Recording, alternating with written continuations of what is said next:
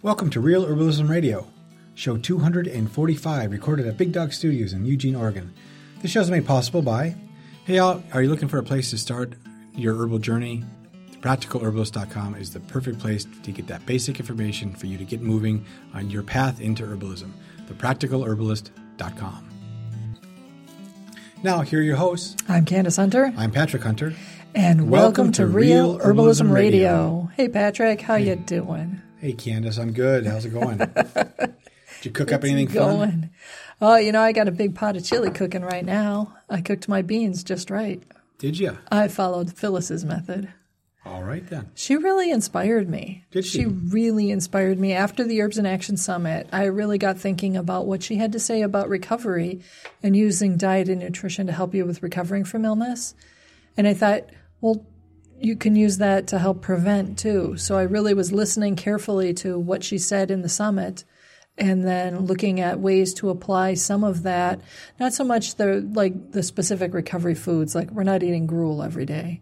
Sure, but to go back just one second, for all of you that don't know, you can go to the herbsinaction.com website to watch Phyllis's talk on that because it's still up and it's still available. So I just want to let everyone know because you said summit and there might be new listeners that don't know what the summit was. Right. Yes, and we'll make sure we have a link in the show notes too.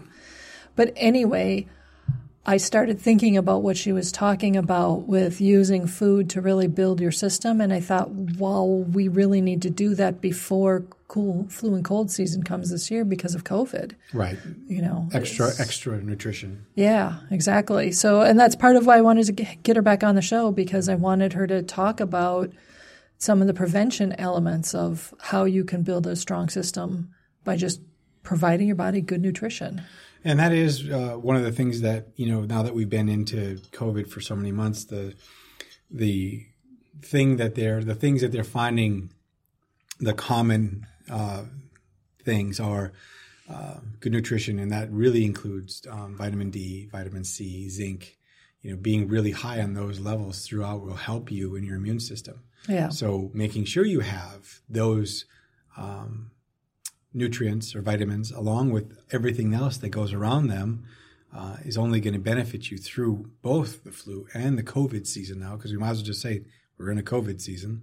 Right. And from what I understand, it's possible that we may be having COVID season each year. Yeah. Yeah. It kind of sounds like it's going to be a little bit like the medieval plague seasons. Although in our case, it'll probably be more likely to be worse during the winter than during the summer. Yeah. Possibly for sure. It's a hard one to notice, but we do see things happening. But, I think you were right with Phyllis. We had always cooked beans and did things like that, but just that one technique changed everything on that. Oh, yeah, the beans are so much better. They taste so much better. It's surprising. It shocked me. Yeah, and they're creamier, and I wouldn't even notice that there's no meat in the dishes. Like you're making a chili, I think, even today, and I'm really excited about. Oh, yeah. Well, hopefully I'm trying some new giant can of tomato puree you brought home, so we'll see. So a friend of mine's neighbor, that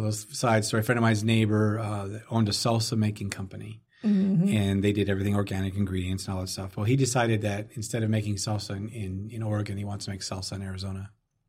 Sure. So he left, but he left a bunch of stuff behind and said to my friend, hey, why don't you take all this? And there was like 2 or 3 cases of 6 or 10 gallon cases of organic tomato sauce or puree. So we have... Yeah, but the can is like... It's a gallon. When you remember back when you were... Well, some of us, when we were children, we had the giant Folgers coffee can. That's what it is. Yeah, it's a gallon. It's a gallon. It's a huge can of and puree. we have like 6 or 10 of them now. Yeah. So I figured, well, let's make some beans and make some chili. And we'll give the other can to our kid and say, here, rice in red sauce. Yeah. Right. So... Anyway, that was a great technique on that and what she was talking about. And I think, what we found is through COVID and people having a little more time to be at home and not as much about being out to eat or using the conveniences of modern day. I mean, a lot of restaurants aren't even open or are barely. Or if they are open, it's completely takeout, so you have to go there, get it, and bring it home anyway. Yeah. So a lot of things, and we've seen this even locally, a lot of gardens have popped up. People raise beds. There's people are harvesting. People are learning. They have all this stuff to do. CSA subscriptions are on the rise over the last 6 months. Which just means that now you've got all this produce, you have all this food coming in. What do you do with it? And for a lot of people, we're not one of those people because we cook. We've been cooking. We've always cooked. We've been people. In fact, most of our friends are like, you cook. Yeah, right. But she had some really great tips on how to bring cooking back into your life, because it's not just I'm going to cook tonight. I mean, you have to think about it. It's a process. Yeah. I decided yesterday afternoon, early afternoon, that I was definitely going to make chili. I put the beans to soak right away. They soaked till this morning, and then this morning I put them on, and my son actually helped with minding them as they did their first 15 minutes of boil, because I was busy with something else, and we got that going, and then I put all of the beans plus the other ingredients I needed into my crock pot, and right now the crock pot is doing the rest of the work for me. So it was planning, but it's going to make for a really comforting, delicious home-style meal that I'm not really it's not that much work to put into it, Not only that, the side benefit from that is when you come home and the house smells like food, you're less apt to say, let's just go out to eat. Right. Yes. Because, it's a lot. Yeah. If anything, even if the food that you put on, like you're like, oh, I don't feel like chili tonight. You get there and you can smell it. You're like, oh, guilt factor. I made it. I really got to eat it. We'll save out to eat for a different day. Right. And I think, personally, out to eat is much more of it's always been in my mind, a special meal, an event. Oh, come on. To be fair, you and I have been bad over the past 3 years. I'm only going to go back 3 years. We've eaten out or gotten food from out on average, I would bet 3 to 5 meals a week minimum. That's lunch. It's still. I'll count it as lunch. Fucking dinner. When I was a kid, and when I was 18, the way my parents lived, we got out to eat once a week on Friday for dinner. That was it. And I can't remember if my parents were consistent through my high school years with that or not. Out to eat was always either Little Caesars Pizza, Taco Bell tacos, or White Castle sliders.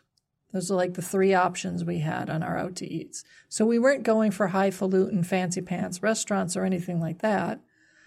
But, and that was like the height of the eating out. When I was even younger, there was like no eating out most weeks, and then it was actually like when we had out to eat, it actually was a big deal. Yeah, when we were kids, it was the same way. When we had a family of 5, and if we went out, it was specific. There was a lot of, and I think here's an interesting observation along that. You had a parent home. Yeah, I had a parent home. But even when I did, like through high school, my mom and dad both worked.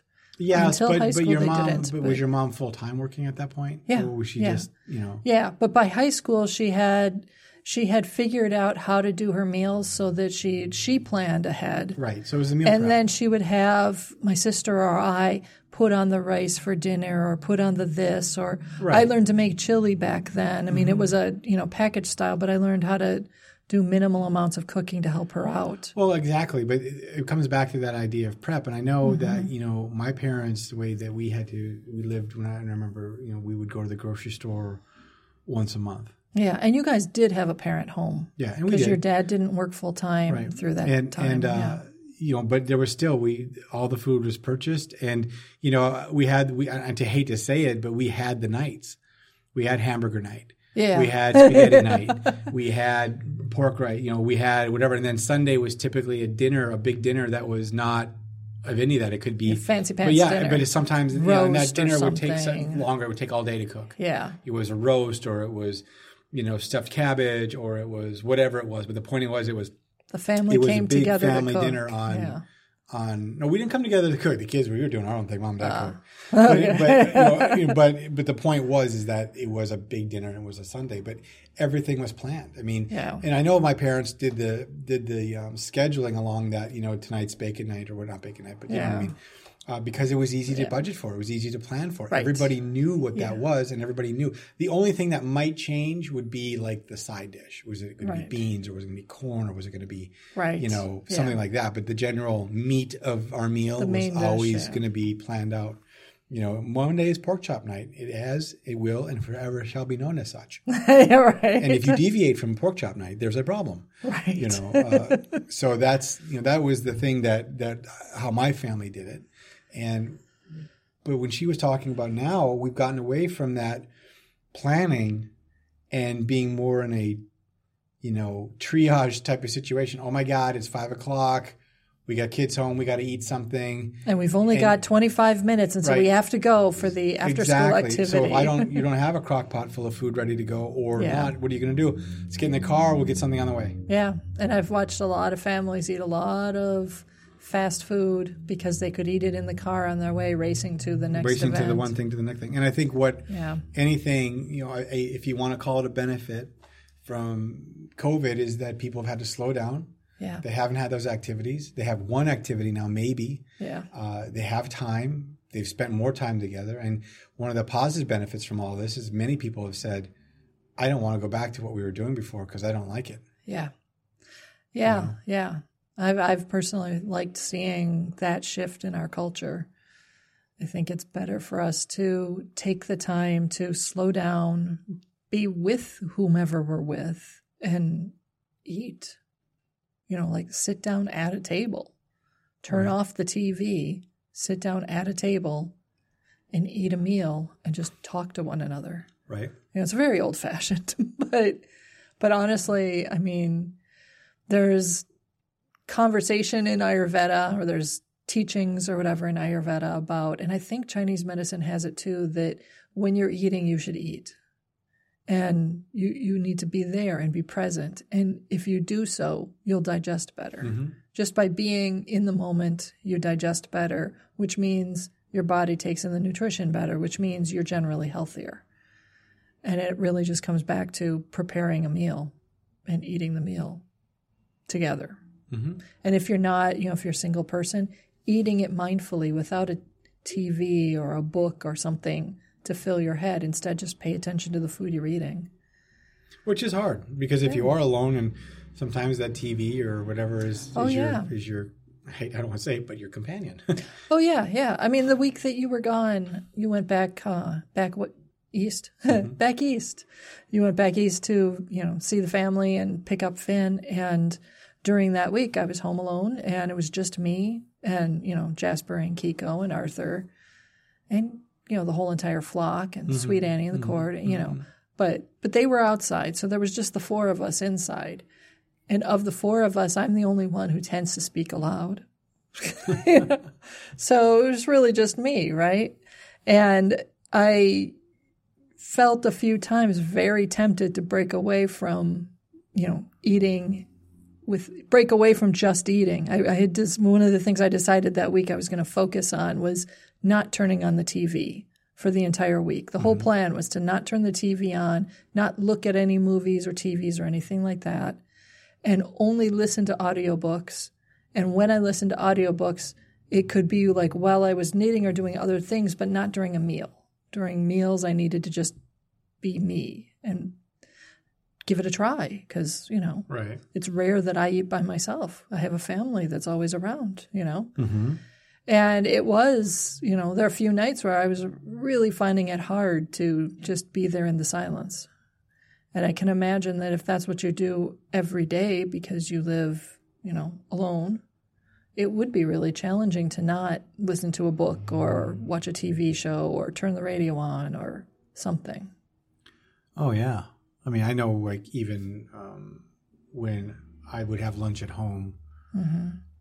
Especially when you were doing your lunchtime meetings, I'd put the TV on and I'd have a talk show on while I was cooking, and preparing my lunch and getting things set. And then that's what I would listen to while I was, while I was doing all that, because I wanted the noise and I wanted the people. Mm-hmm. I rarely would just sit down and, not have that.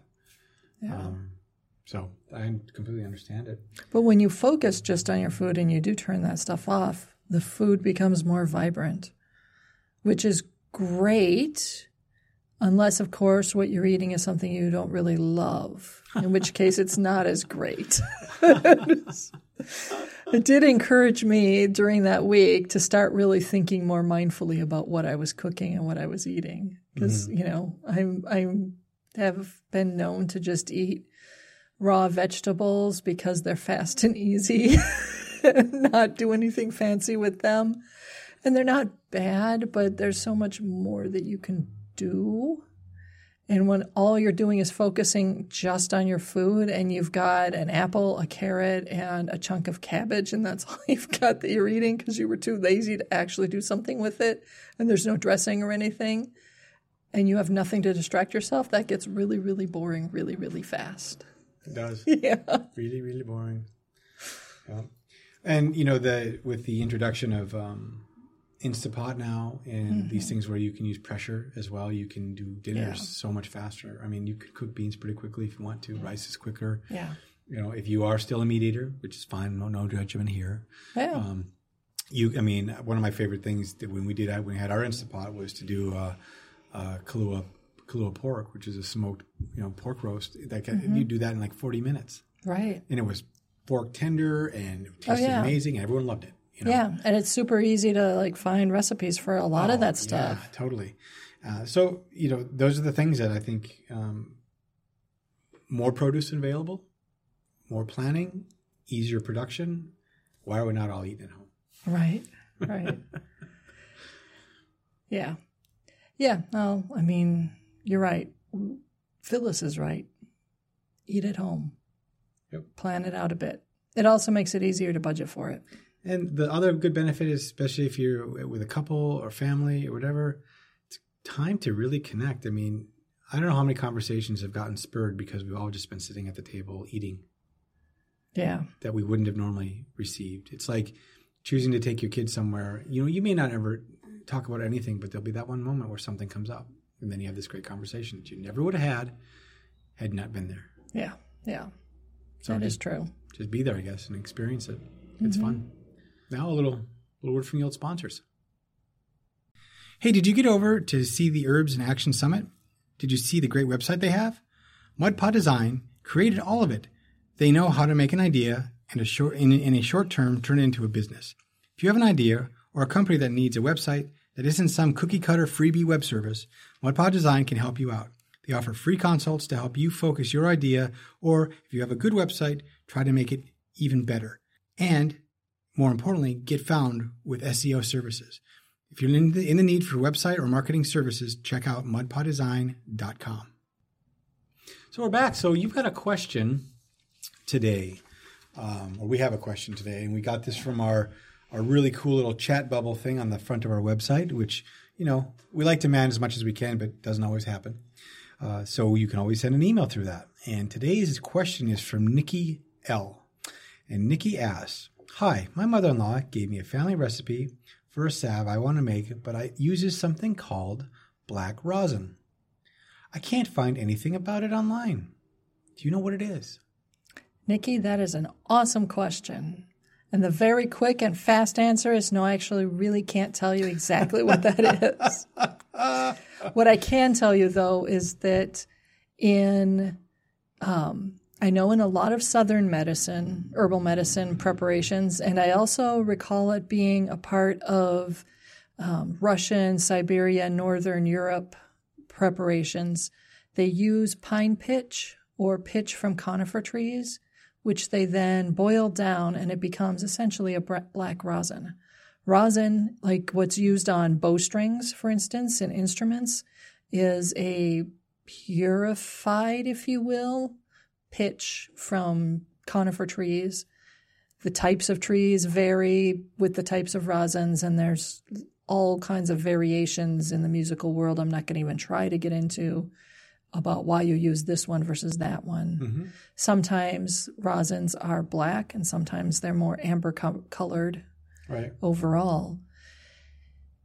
So my best guess for you is that probably black rosin in your mother-in-law's recipe is probably a pine pitch or similar pitch-based preparation that's probably the pitch boiled down so that it got to the point where it turned black in the processing.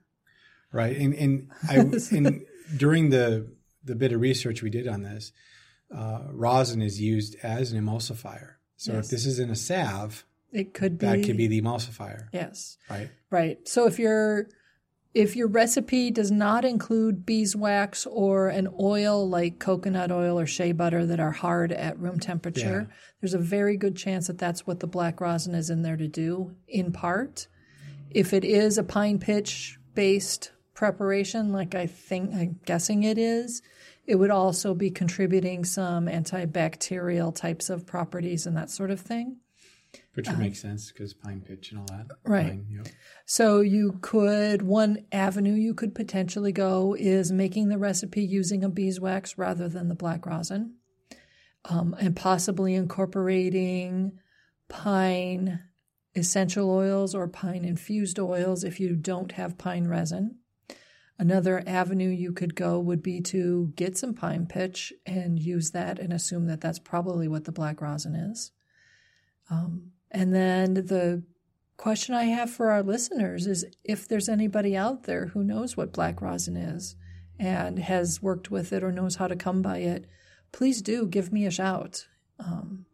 Write an email to Candace@thepracticalherbalist.com and let me know what you know. I will make sure that we pass it on through on the show, and then I'll make sure that Nikki gets any links or information as well. Perfect. All right. Thanks, Nikki, for the question. Yeah. Okay. And with that, I guess, put an herb on it. The statements made about herbs and products on this podcast have not been evaluated by the United States Food and Drug Administration, FDA, and are not intended to diagnose, treat, cure, or prevent disease. All information provided on this podcast or any affiliated websites is for informational purposes only and is not intended as a substitute for advice from your physician or other healthcare professional. You should not use the information on this podcast and its affiliated websites for a diagnosis or treatment of any health problem. Always consult with a healthcare professional before starting any new vitamins, supplements, diet, or exercise program before taking any medication, or if you have or suspect you might have a health problem. Any testimonials, questions, or case studies are based on individual results and do not constitute a guarantee that you will achieve the same results.